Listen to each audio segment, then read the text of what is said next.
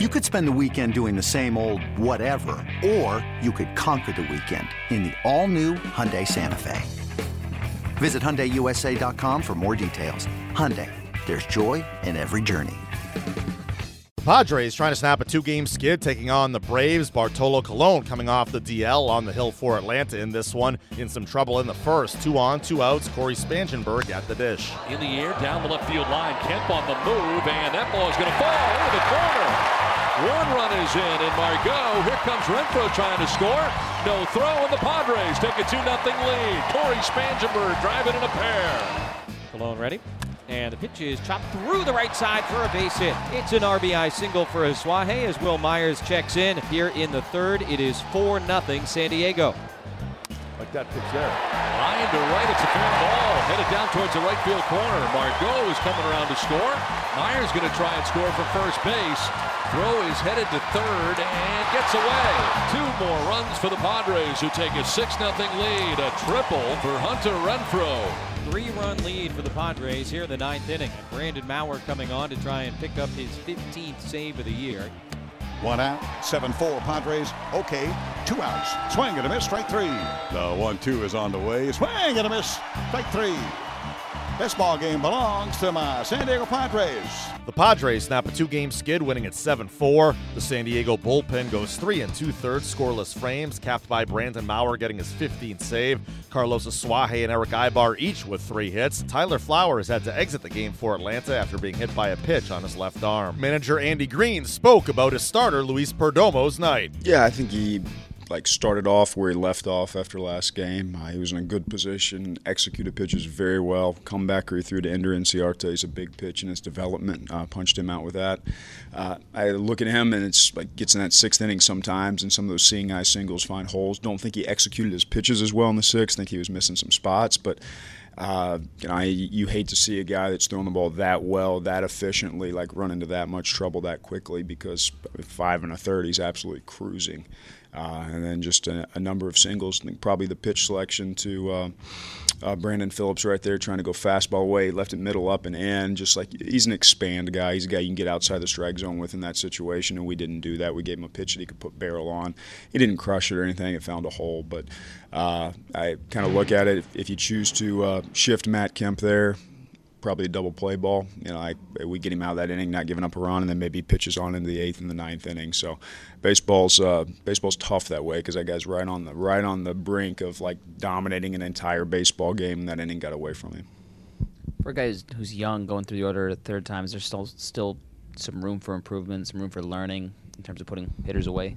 Sure. I mean, I hope as long as he's pitching here, he's always got room for improvement. But it wasn't so much as putting hitters away. I mean, a couple seeing eye singles when it comes down to it. The walk to Markakis in that situation up 6, you got to challenge. You got to force him to put the ball in play. Markakis hits a ton of ground balls. You're a ground ball pitcher that plays very nicely. You can get out of the inning with a ground ball. So that walk's probably the costly at bat in that inning, because it just keeps the line moving for them. Most runs that you've scored without the help of a home run so far this season, are you happy with seeing some of that old-fashioned production? Yeah, I thought, we had some quality, especially the first 4 innings of the game, quality 2-out at-bats that we got a number of RBIs in those situations, which we haven't done that for the most part this year. Spangenberg's double down the left field line, Renfroe's triple down the right field line. Those run-scoring at-bats, like we haven't had a ton of that in those situations. Felt in the 5th, like 6-0 game. As a manager, you always want more runs, because honestly, what just happened, they fought back and turned it into a baseball game. We have that situation. We got 1st and 3rd, nobody out. Hedges punches out, and Perdomo doesn't get the bunt down. Those are pivotal at bats. You got to keep adding on. You keep adding on. You keep teams down emotionally, and we weren't able to do it that inning. Were you more pleased by the 5 walks or the 2-out RBIs? I think you had 5 of those as well. Yeah, I think it's nice to see Hunter take a couple of walks, hit a triple, take a couple of walks. Will had a walk in there. I thought it comes down to it sometimes, like Cordoba's facing Freeman in a 2-run ball game with runners on 1st and 3rd, and or bases loaded at that point in time. Just the ability to put the ball in play. Like Alan Cordova's done that very well this year. He's impressive for a young kid. That's a punch-out pitcher on the mound. You got 2 strikes, and yes, you just nubbed it to the shortstop, but it was a run-scoring ball in play. And those are good outs to make. So I think you can find a lot of positives from the offensive game, and I think you look out on the defensive side, like Eric Ibar is playing really well at shortstop for us defensively. It's making some big plays. Speaking of Cordova, was that just a straight defensive switch out there in left field? Or? Yeah, I mean, I want to find opportunity to get him out in the ball game too. And the way Eric's playing, opportunities have been a little bit more limited right now. We're going to ride Eric as long as he's hot. Doesn't mean Eric's playing every single day.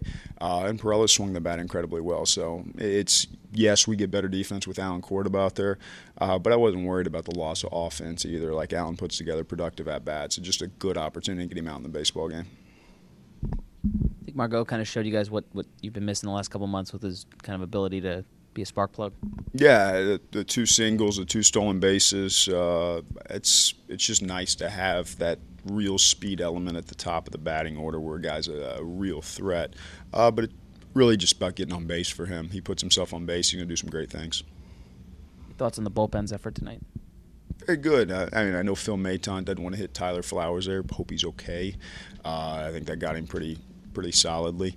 Outside of that, like Maton was great, and then Buchter, Hand, Maurer were lights out tonight. That was a very efficient job by the 3 of them.